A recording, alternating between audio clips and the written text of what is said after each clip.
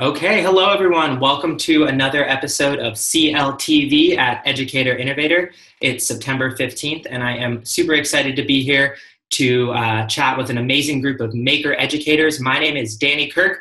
I am the community coordinator at Maker Ed, and I'm super excited to be here. Today, we're going to be discussing equity and diversity in Maker education, and we're going to be taking some time to really go beyond those ideas and think about going beyond the buzzwords, like the title says.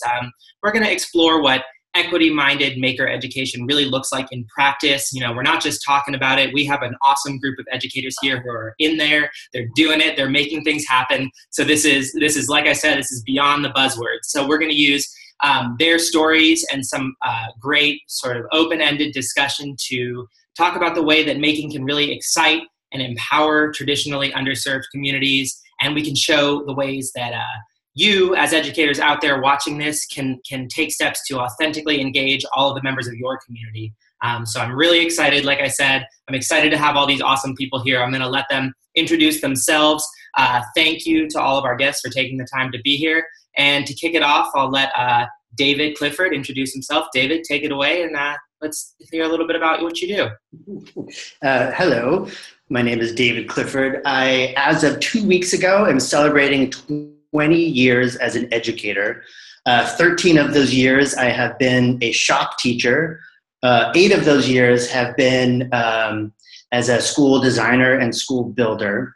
Was also a senior learning experience designer at the Stanford D School for a few years. And am now working on building a new school in Oakland, a high school that's grounded in equity and innovation, and is hoping to bring the 5 regions of Oakland together to learn side by side to create revolution. And I've been an equity practitioner since the 2nd grade, when my BFF at the time said that she had to leave the school that we were at because it wasn't safe for her as a Black girl. And that stuck with me for over 40 years.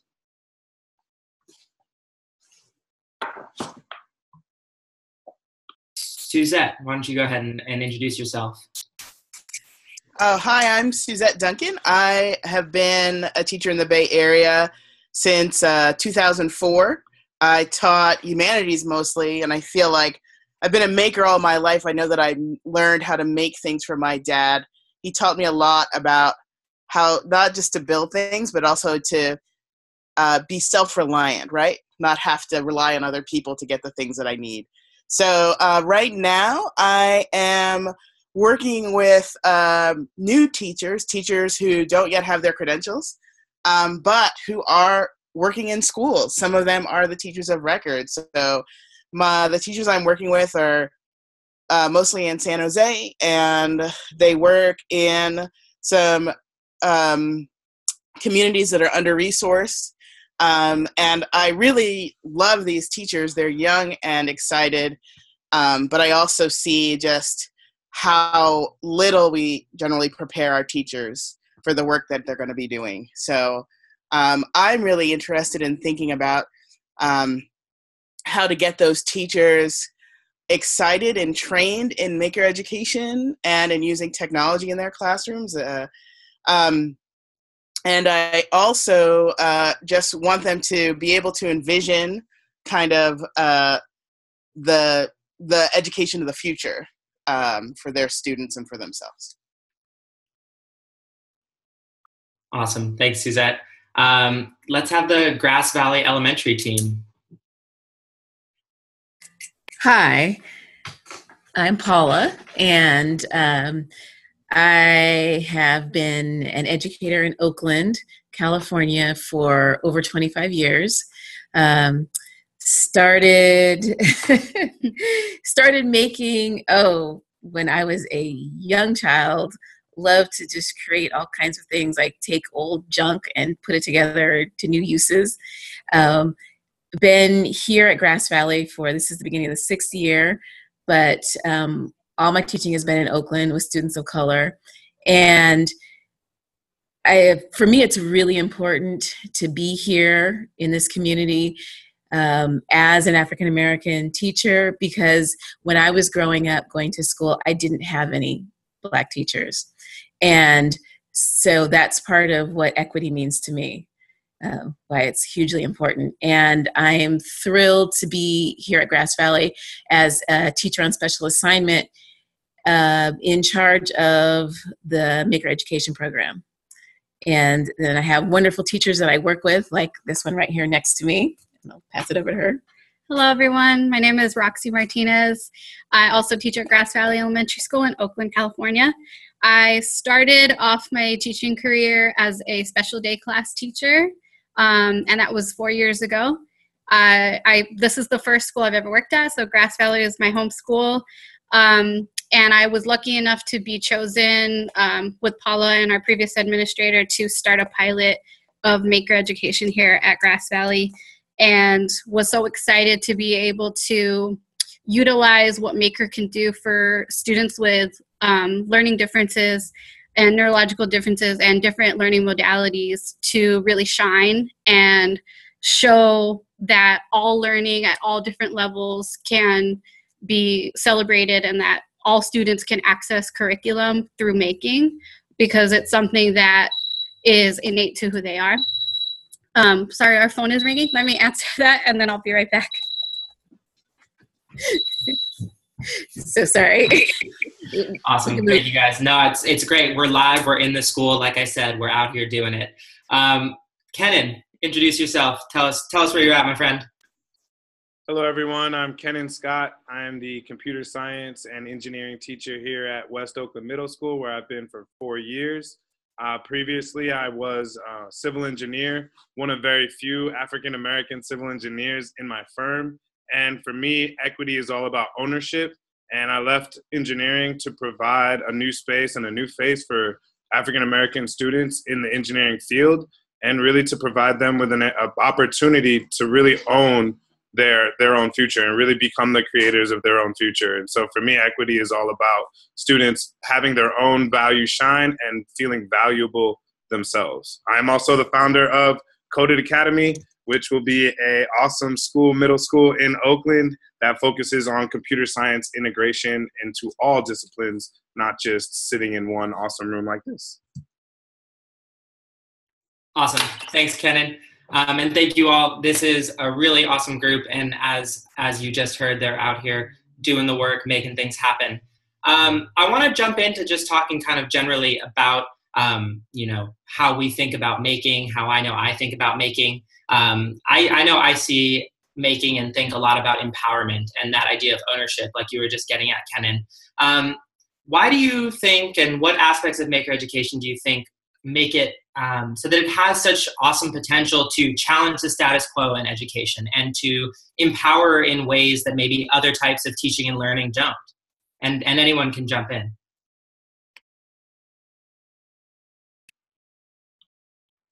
Well, what I found to be really cool in my exploration of making and bringing it to West Oakland Middle School is that it taps into some of the natural skill sets that students already have, the curiosities that they have. Even better when it starts to tap into some of the cultural abilities that they have, the ingenuity that these students just on a daily basis have to bring to their lives. So when you bring that into the classroom and you tell them that that's valuable and that that's how they're going to show their learning, then you get a lot more buy-in than if you were to say, hey, here's my standard and you need to meet my standard in order to show me you know or have learned anything in this class. When you open it up and you allow them to be the creator of that, then you start to get engagement on a whole different level. I think you used the phrase cultural ingenuity, which I think is a really awesome phrase. And anyone, I think a lot of you would have examples of this. What does that look like in practice, or when in the classroom environment, when that plays out? What types of things do you see? I'll chime in. This is David Clifford. I think in order to get to the inherent cultural, what did you call it, Kenan? Ingenuity, right? That's inherent in our kids that we're working with. You need to set the container that allows that to happen, right? So you need to first, as an educator, as a school, need to have that equity stance. So I love that you opened with what does equity mean to you. So from my experience, equity means that every student and every adult has the opportunity to be their full self. So that's their full identities, their full capacity, their strengths, their skills, everything to surface, to be honored, to be welcomed, and to be empowered. So once you set the container that allows that to happen, you can then start to allow kids to see, and it comes from asking juicy questions, right? Questions that actually mean something to the students that are in front of you. And that only comes from taking the time to know your kids and your adults. So asking that juicy question, and then we as adults stepping back, biting our tongues, and seeing where that goes. And then you can add other things in there like tools, collaboration, etc. You really pointed out something great, David, there, which is that container and allowing kids to be themselves at school. You know, I have a 14-year-old, and I feel like she leaves herself at home every day when she goes to school. And as much as I try to combat against that, I see that happening. But I also, I've spent a lot of my career in independent schools, and now working at the Reach Institute, I'm spending a lot of time in a lot of different public and charter schools. And I know that in independent schools, there is such a value placed on allowing kids to be their whole selves, right? At least in the progressive independent schools that I've worked in. And it makes me so angry, actually, and sad that we don't afford that opportunity and don't see it as a valuable enough thing to encourage in all parts of education, public, charter, parochial. You know, only the most privileged, right, students get that opportunity most of the time. And it's so not fair, and it undermines so much of what could come out of all students, right? Like, we don't see all the potential of our students because we don't allow them to be themselves. Yeah, I'd like to piggyback on what Suzette is bringing up. It's very true that in most public school settings, you have to be this one certain way. And I feel like that's what makes our school unique. We're a public elementary school, and we've decided to take on this task of maker education. But along with that, this whole broader view of cultural responsiveness and valuing like you said, the whole child. And we're creating a really strong school community where we have an interesting kind of diversity, which is a little different from, I think, a lot of other schools in Oakland, where we have majority African-American students, minority Latino, and then we have about 40% of our students have some sort of learning disability. So there's a different kind of diversity happening there, and allowing them all to be who they are and bringing out the qualities that make them unique, but also shine. And I don't know if you want to. Yeah, and I'd like to say that the acknowledgement of the fact that many of our students navigate a world in which they're constantly having to think about how their identity comes in contact with the rest of society, and that we as educators have to be very explicit and truthful about our own vulnerability and what systems of oppression exist with our lives, and then what systems of oppressions exist with their lives, and then how can we combat that within the realm of education, and saying to them, I know that this happens when you get on the bus, and I know that this happens when you come to school, and that I've experienced myself a teacher saying that I had to act a certain way at school, and then I could do what I wanted to do at home, and those two things couldn't live in the same person while I was in school setting. And I want to foster in students the belief that they can be the exact same person in both spaces, and that they deserve to be the exact same person in both spaces. And acknowledging that your identity is everything, that your identity can be and should be this huge highlight and celebration of what you bring to school, and that everyone is going to learn from you because of who you are specifically.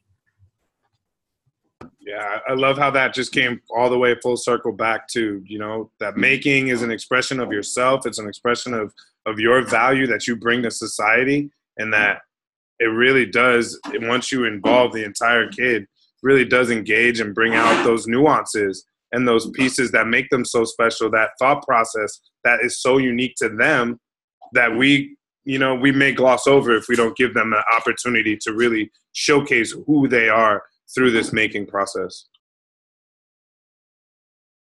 So these are all super wonderful. So when you're going about actually like setting up a curriculum or setting up some maker programming, how do you create that? What steps do you take, or what maybe is like the first couple things you think about to really create that space where a learner can be their whole self and be that full representation of their own identity? What are some thoughts that you might have around that?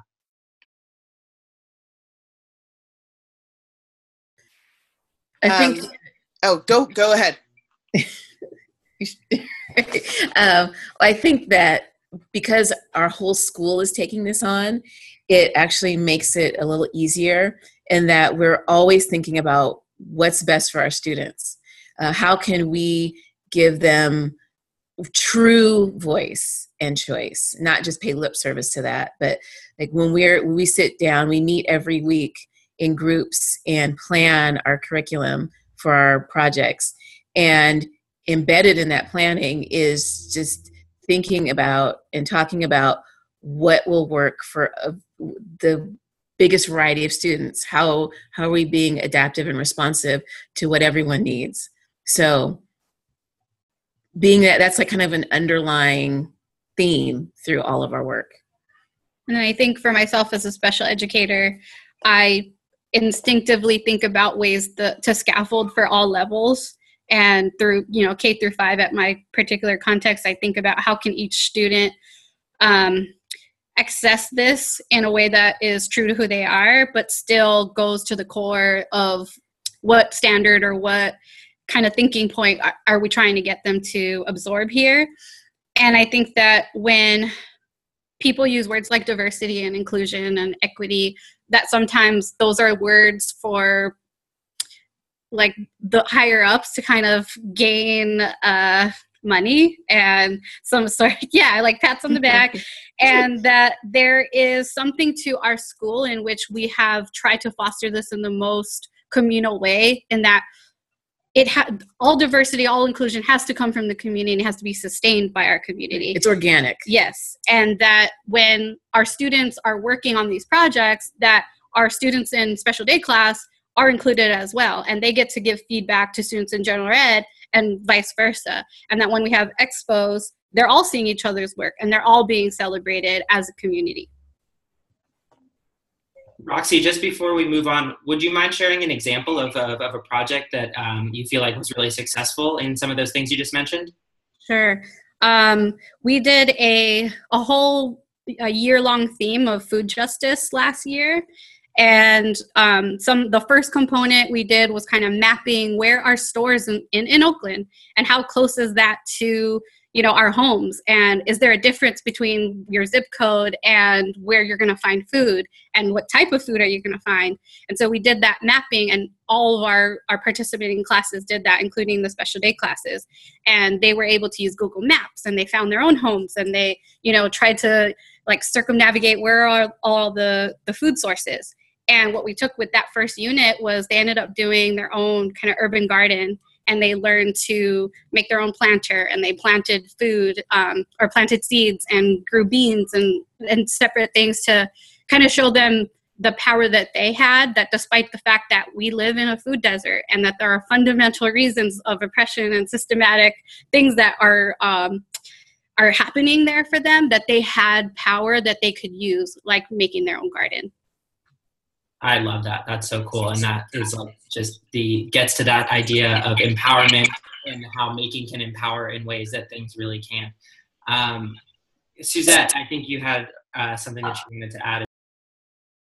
Oh yeah, I was this summer I did some like 2-day maker workshops at the Gender Spectrum Camp. And I had to really think about how I was going to create a collaborative and inclusive atmosphere really quickly. So it kind of made me think about like what are the essential things that need to happen to have kids instantly feel comfortable enough to express themselves. So one thing I did was I walked around the room and I talked to every kid. I introduced myself to every kid in the room, and I made sure I remembered their name. And then I cold called them, and they were so like, oh, she knows my name. It was like instantly they were like, okay, this is a safe place and I can do what I need to do. And it just made me think about, and I've talked about this a lot as a diversity educator, just like the importance of being known by a teacher, right, or an adult in your community can be so transformative.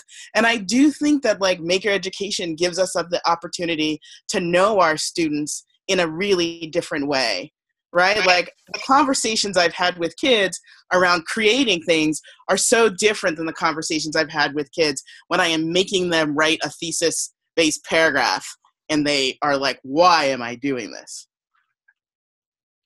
I'd love to build on two things. One, something that you said, Suzette, and then something that you said, Paula.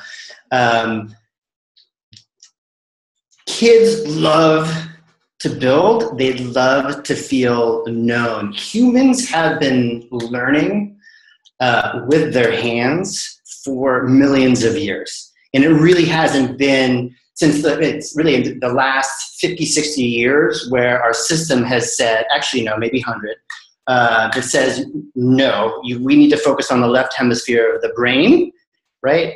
And when we give kids the opportunity to utilize both hemispheres of their brain, their full bodies, and tackle something that's authentic to them, right, which gets to them feeling like they belong and they can become something great, that is when their whole bodies come back to life, which is really powerful. And then, Paula, you mentioned something about Grass Valley Elementary, that the whole school is doing this work. And it is really important that the school does just that, from the leadership. And if you have a board, the board's doing it, the leadership's doing it, on down to the kids and the families. That if you want, because again, our system is siloed, because it's built off the capitalist model of industrialization, right? It's currently siloed, but we need to embed equity consciousness or equity practice and the maker mindset and the maker practice everywhere, right? And I love how you are doing it as an entire school and really using a theme to be able to do that. So thanks for that time. Ken, go ahead. I was just going to say that I'm always super jealous of what's happening at Grass Valley. Like just as a side point, counterpoint, if you want to see it, that like always excited by what you guys are doing to really just give the students light, to give that light to their value, right? To shine that light on who they are and why what they see, their lens, is so important to the future of our entire society. And so that's just hearts all the time for Grass Valley. Yeah, thank you. Yeah, we appreciate that. And something we think about here is that we're hoping that we're empowering students to leave when they leave our school, to go on and push for this kind of education as they move up. They go from elementary to middle to high school and on, that they're going to be the ones who are like, hey, why aren't we doing this when I get to your school, Kenan, which they hopefully would be by that time, and go on and on. But that they feel empowered to actively, advocate for themselves, what they need. I love that you're redesigning the graduate, so that graduate is going to go on and expect more of the institutions that they're inheriting, and so on and so forth. That's the maker mindset. Yeah, just to piggyback on that, I love that you brought up the future, right? Because I feel like so often in the classroom we're thinking about like the present or the next day. We're not thinking about what's happening 20 years from now. And we really need to be considering, like, think about the world that we live in. I would never have imagined that the world would be like this and that I would need the skills that I need to be in this world. And like, if we don't as educators, like, put the future in front of us and think about how are we creating people who are going to create a better future for us. You know, I don't know. I feel like that is the job of educators a lot of the time, is to like make sure that our students leave thinking about how they're going to keep on learning for the rest of their lives, how they're going to create for the rest of their lives, what they're going to do for the rest of their lives, and how they're going to make the world better. Yeah, absolutely.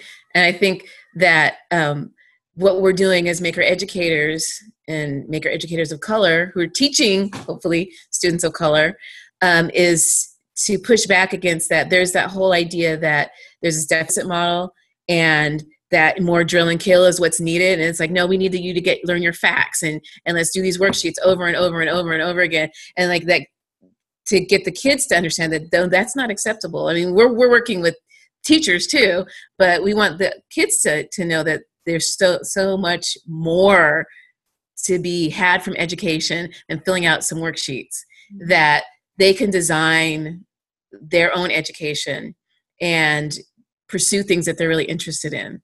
We want them to understand that. So that's another point. I think you brought up something really important, which is like the teacher mindset in the classroom too, right? And like, how are we retraining teachers to think about educating kids for a different world and educating kids who are makers and creators and empowered?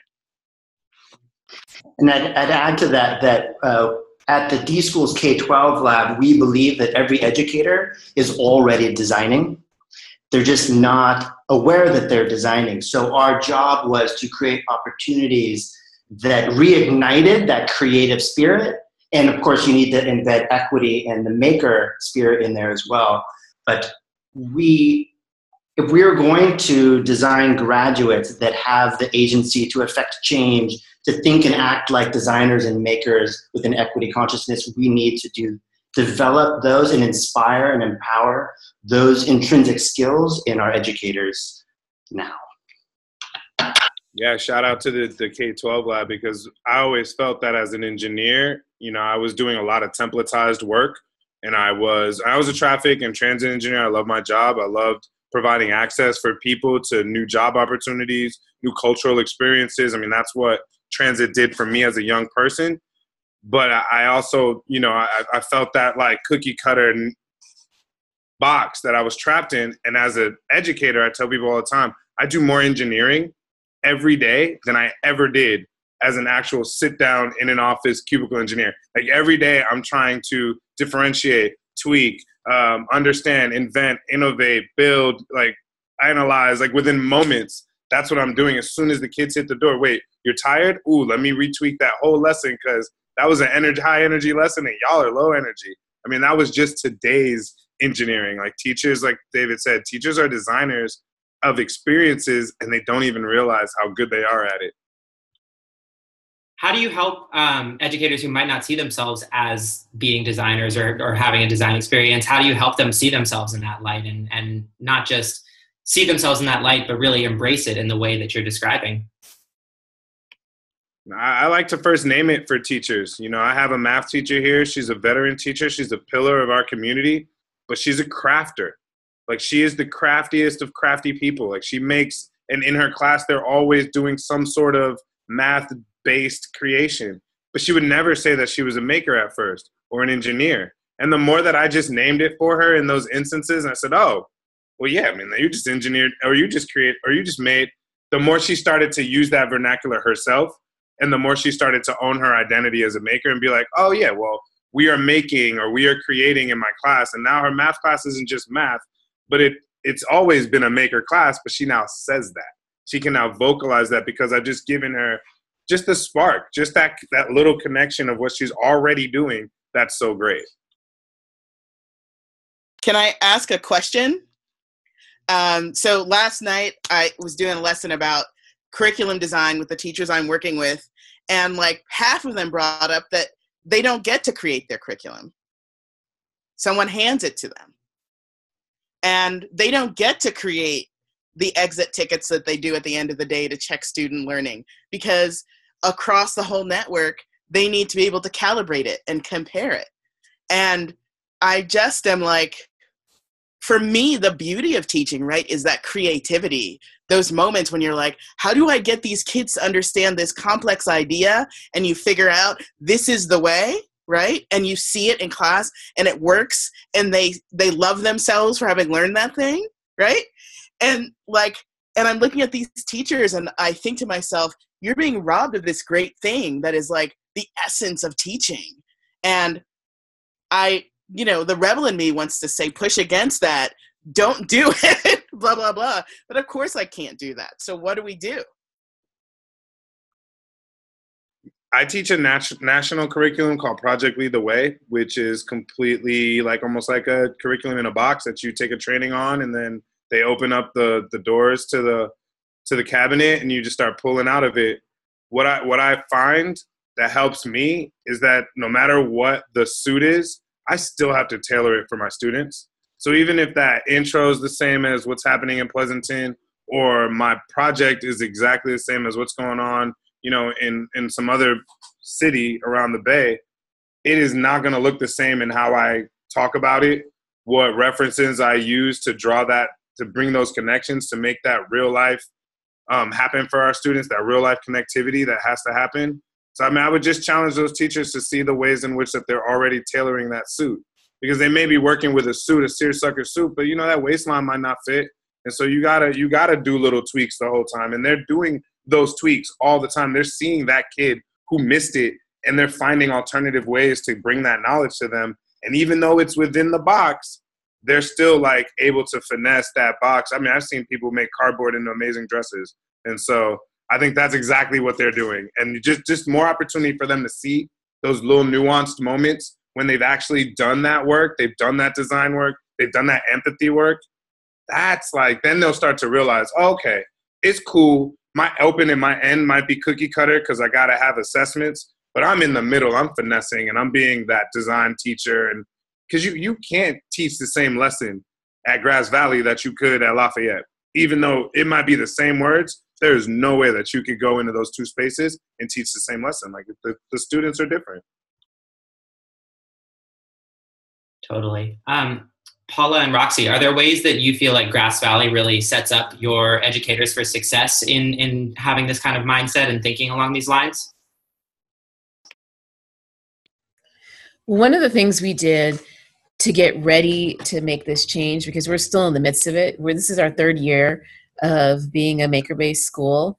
And one of the things we did in the very beginning, the first year, was we very mindfully decided which people were going to come on board. We did a rollout.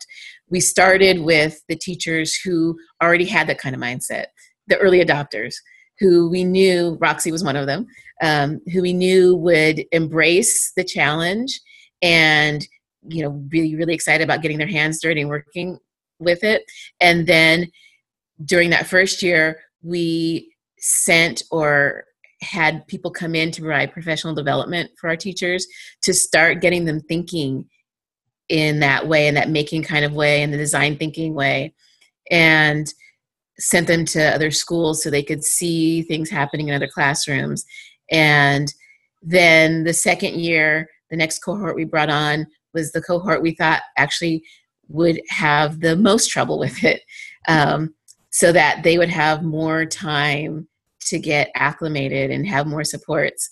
And then when we decided to go whole school, we added our lowest grades. And because they kind of naturally do more hands-on things and actually see the greatest potential in their students, because they're the littlest ones who have nothing but potential and haven't been boxed in too much yet. So that's how we try to be really thoughtful in the way that we rolled out our implementation. I'd like to add to it that a school, and whether it's the entire school culture or it's the classroom, that in order to give teachers the opportunity to develop creative courage or maker courage, there needs to be a cultural ethos of it's okay to fail. Our schools, man, they are filled. Every nook and cranny is somebody judging you that you're not doing something right or you didn't get the right answer.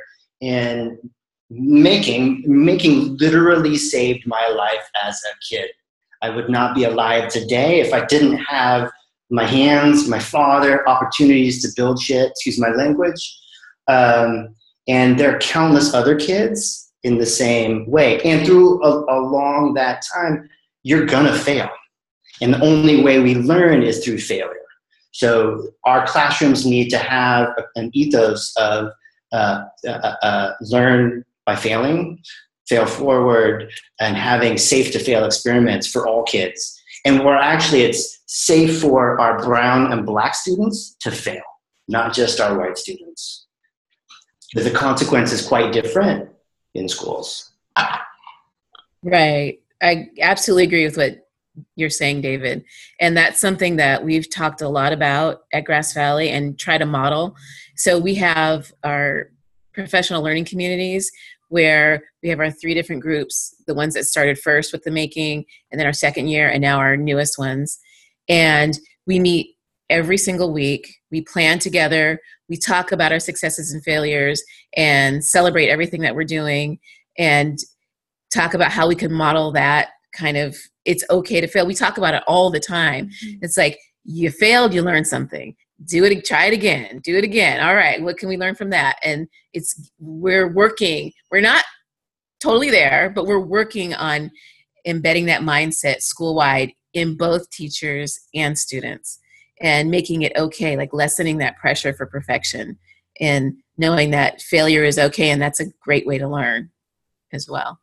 And I think in particular for students with learning disabilities and who already feel a lot of stigma about their learning and how they express their knowledge, there's something to this type of learning that makes it safe to be different and makes it safe to try something and not necessarily get it on the first try. And across the school, kids are seeing that, oh, well, that kid in that special day class, he made this awesome, diorama that actually spun and, had all these different components. And maybe I can challenge myself a little bit more because I'm seeing kids who deal with a lot more challenges and they're willing to try this because they're already, the stigma there. But if we're all going to do it and we're all going to fail, then hey, it's a party. You underscored something really important too, Paula, which is like the collaboration of the teachers, right? Like having the space to do that, I think creates the space for failure and experimentation, right? Because if you're on your own, it's really hard to make that, have that trust, I guess, in yourself maybe, or, you can trust other people that are going to support you. So I think like Maker Education, I think also has this great power to bring together communities of teachers and students and parents that other ways of educating don't, because they're not always collaborative in that way.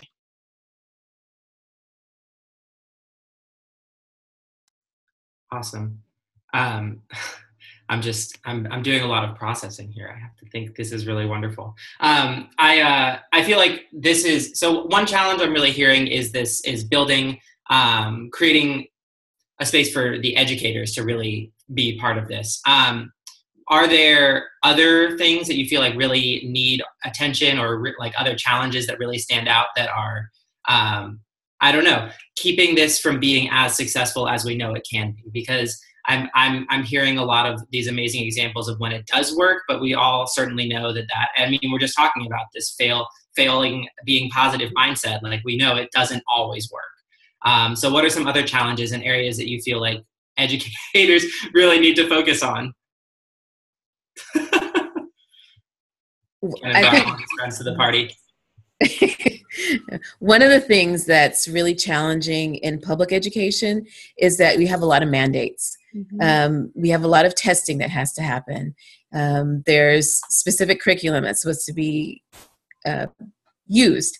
And so having the freedom or the courage to push back against that and say, no, this is what's really important, empowering our students to believe in themselves and make change in the world. Like it is difficult. It takes a lot of work to to push back against those things that are coming down on us from the top, and also to build networks of support for the work that we do. I mean, there's a great group of people here having this conversation, and there's others around the Bay Area and the nation, but it's still kind of few and far between. So having that kind of support, and, you know, when things get tough, being able to talk to other people about what you're doing and keep each other going is something that's really important and needed, and there isn't enough of it.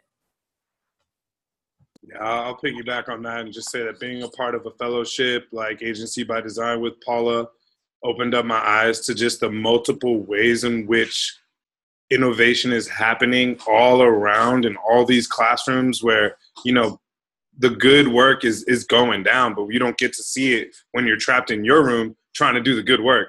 And so having these opportunities to share best practices, share what's working and what's not working, and also just have examples of, you know, people who have done it.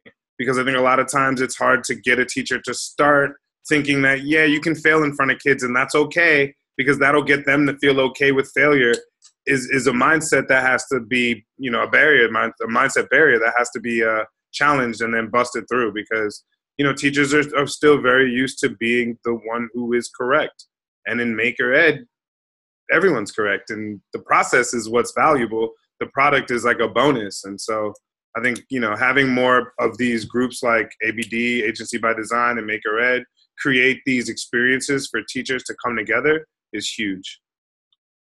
Yeah, I think that's an awesome point, Ken. And I think that what I'm hearing from all the things that all of you are saying is that community really sits at that, like, the center of it all, and that being part of a community and helping develop that community is so super crucial. I'd also like to add, what's crucial, what's needed is for educators, particularly white educators, and there's many of them in K-12 and beyond, and even more of them in the design and maker world, to develop a deeper self-awareness of what they are and are not bringing into their maker space. And that maker space could be their classroom, it could be anywhere they're standing, because makers, you can make anywhere. I had the honor and privilege of working with the K-12 Lab and the National Equity Project to develop a new approach to design thinking called Liberatory Design. You can look it up, #Liberatory Design, where it is developing the equity-centered designer and maker that's intrinsic in all of us. And it first starts with noticing self, noticing your values, your biases, your identities, and also where you stand situated to power and oppression and opportunities to dismantle oppression. So when I hear things like we have a specific curriculum, there's the top down coming down, like those are all products of white supremacy, patriarchy, and capitalism. And if we do not empower our educators to act like equity-centered designers and makers, that structure, that nasty triangle of oppression will continue. And with the maker mindset, we can, as those that deconstruct and reconstruct, we can create more equitable learning environments. But it has to start with developing a self-awareness.